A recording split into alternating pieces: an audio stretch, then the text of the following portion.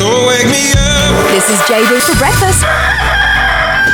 On 92.9. Have you got any of your Christmas stuff up? Surely by now it's down, although a couple of people admitted on our Facebook page last night, one person even admitted they still have their Christmas tree up. Really? It's the 8th of January. You mustn't have a new 2020 calendar and mustn't realise we're that far into the new year already. I know the year's flying past, but it is the 8th of January and you got a Christmas tree up? Really? Diane took down all her stuff and then she's gone out on the back deck to have a cold one, you know, sit and reflect over your Christmas period and the fact that all the Christmas ornaments and decorations are all down, and she's realised that she's left all the Christmas stickers still up all over the window. And those things, they are a bugger to get off as well. So Diane was probably out till midnight last night still removing those stickers, and she's probably still drinking now to recover from it. I don't blame you. Well, chatting before about people that haven't taken down their Christmas decorations yet, and someone that hasn't taken theirs down from Christmas 2019 just yet. I was amazed. I mean, it's the 8th of January, still not down. Ross, one of our traveling technicians, waltzed into the studio before I was concerned. I thought something was on fire or not working properly, and he was here to fix it. And he said, that is an amateur move. I've still got my Christmas tree up. This is one, I'm going to, Ross is a trustworthy individual. I'm going to believe him. I think I needed like a time-stamped photograph of this to really hammer this evidence home. He still has his Christmas tree up from 2016. Christmas 2016?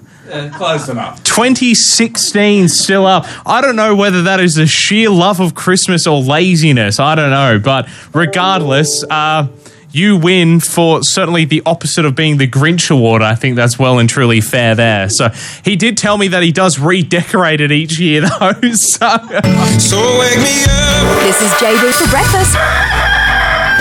On 92.9. Here we go. Snake. Snake. Snake. Them. Our very first installment of Don't Trust Snakes for 2020. They've been up to something. They've been plotting something while we've been away on Christmas.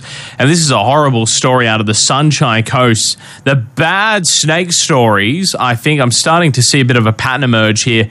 It's always up there on the Sunshine Coast. This one from the Sunshine Coast Snake Catchers.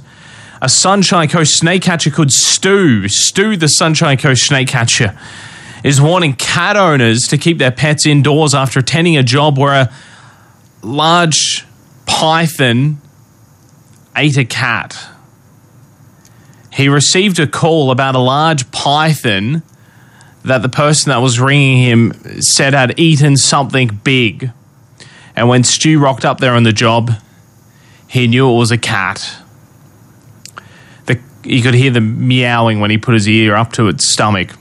The cat was indoors at nighttime and was allowed outside during the day, and unfortunately the cat would often explore the neighborhood during the day, where I found the snake a few blocks from the cat's family home. Please, please, please, if you're a cat owner, I beg you not to let your cat explore the neighborhood during the day or night. Not only do cats' predatory instincts take over, but they will kill lots of native wildlife, but they can also be killed by native wildlife or, of course, ran over by cars. Stu said the python was released back into the bush away from any homes and roads. Absolutely horrible. Rightly so, the family was distraught by it. They took the snake to the local vet and they scanned it for the microchip to make sure that it was indeed the family's pet cat. They've been contacted and obviously they're very sad. The kids are devastated. And the cat has had a proper burial, which is lovely. There you go. Yet again, another argument as to why you can't trust him. Snake. Snake. Snake. Them. And if you haven't checked them out already, make sure you check out the brand new shade sales. I got 4 of them down there in the Fitzroy Street Mall. They've been put in over the last couple of days. If you can't get down there, you need to see them for yourself. Otherwise, we do have some photos up on our website and our Facebook page at fm929.com.au. Opinions on them very mixed. Although I don't mind them. I just think it's the slightly gorgeous, outlandish colour of them, I think, the issue with. But, I mean, I think it's a little bit too early to judge. We've got to wait till the plants and the vines fill in them, I think, before we can make a proper judgment call. One positive bit of feedback on our Facebook page from Kathy, she said they look great. Big congratulations to the council staff for sourcing a local company to build the seating and shade frames. Also, council staff should be careful of your jobs, as there are so many highly educated and trained people with heaps better ideas. Yeah, everyone's an expert when it comes to this kind of stuff, isn't it, Kathy? Thank you very much. Feel free to have your feedback about that on our Facebook page right now. Follow the links from fm929.com.au. So wake me up. This is JB for breakfast. On 92.9. And we have got the Academy coming in every single morning this week, which is fantastic. Been doing some sensational performances for us. And we've got another group of girls and guys coming again this morning. Michelle, Ruby and Craig joining us this morning for a chat. How are you guys? Very good, thank you. That's the way. Thank you so much for coming in. Cheers. Craig, we'll start with you. You're from country Victoria. That's right. Whereabouts exactly? So 2 hours northeast, so Alexandra is the place. Oh, okay, yeah. So 2 hours northeast of Melbourne, but originally from London. Okay, yeah, I was going to say that. You had a very nice accent. Yes. So not exactly, not quite Australian just yet, but not fully English either. No, I'm working on it. And you're obviously, you like sort of the more contemporary / traditional country artists. Is that where you sort of take your inspiration from? Yeah, 80s and 90s traditional American style country is my favourite genre. Fantastic. First time to Tamworth? Yes. Yeah, fantastic. You enjoying it? I am. I'm loving it. Yeah. It's an amazing place. Yeah, I imagine I've been to a fair few of the kind of regional areas in Victoria.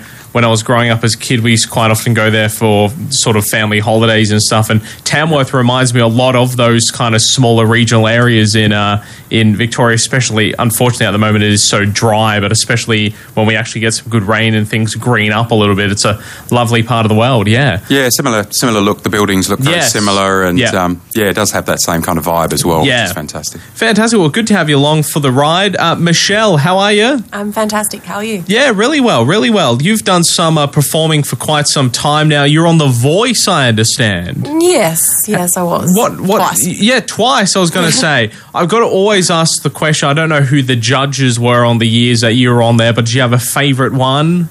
One in particular? Okay, so I don't remember who was in the first one because it was a while ago. Yeah. But, I missed out on having Keith Urban as a mentor in the first one. And after that, I was like, it's really good, all of these other judges, but it's not Keith Urban. I know, that was the problem. He did the one season and then he was out of there. He was off to the States and, got the call up for American Idol or whatever he went off to do. So that's a bugger. It was a real bugger because I'd actually auditioned that year as well. And I was, it was the first one and I was side of stage, guitar on, last bit of lippy, and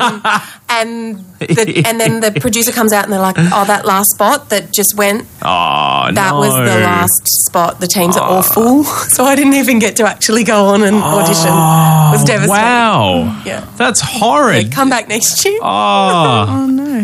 That's a shocker. Well, hey, it was meant to be, I guess. So. Yeah, that's right. These things happen for a reason. Exactly, that's right. Thank you for coming along. Enjoy Tamworth while you're here. I plan on it. I'm sure you will. Ruby, how are you? I'm great, thank you. That's the way. I understand. You've also been on TV too. I haven't been on TV, no. Oh, I thought were you the Uber driver? No, so my song was featured in... Oh, it was featured in it. Yeah. Sorry.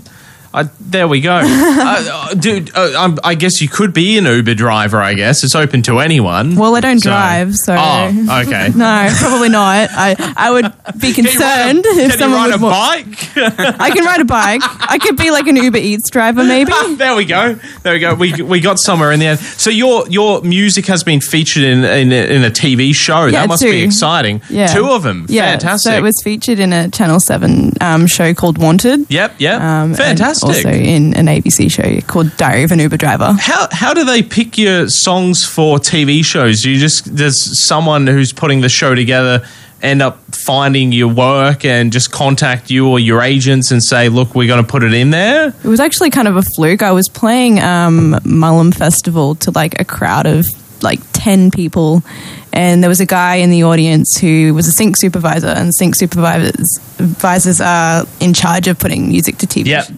TV shows. And he's like, I'm really interested in your music, and I'd love to, put it in the show, pitch it. So that's what happened. Yeah, that's incredible. I love some of these stories. Your one from The Voice, which is very unique. Your one for how your song got into a TV show. Yeah. Fantastic. Excellent. You're going to do a performance for us today. Ring of Fire. Yeah. Fantastic. Looking forward to it. Take it away, guys.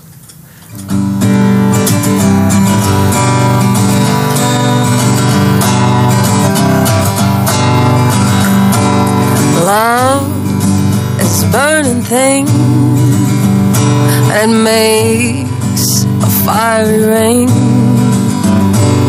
bound by wild desire. I fell into a ring of fire. I fell into the burning ring of fire. I went down, down, down, and the flames, they went higher. And it burns, burns, burns. The ring of fire, the ring of fire.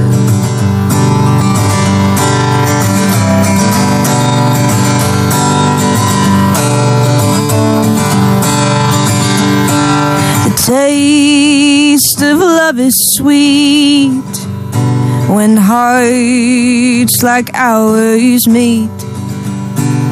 I feel for you like a child. Oh, but the fire went wild. I fell into the burning ring of fire. I went down, down, down, and the flames, they went higher. And it burns, burns, burns. That ring of fire, that ring of fire. I fell into the burning ring of fire. I went down, down, down, and the flames, they went higher. And it burns, burns, burns. That ring of fire, that ring of fire. And it burns, burns, burns. That ring of fire, that ring of fire.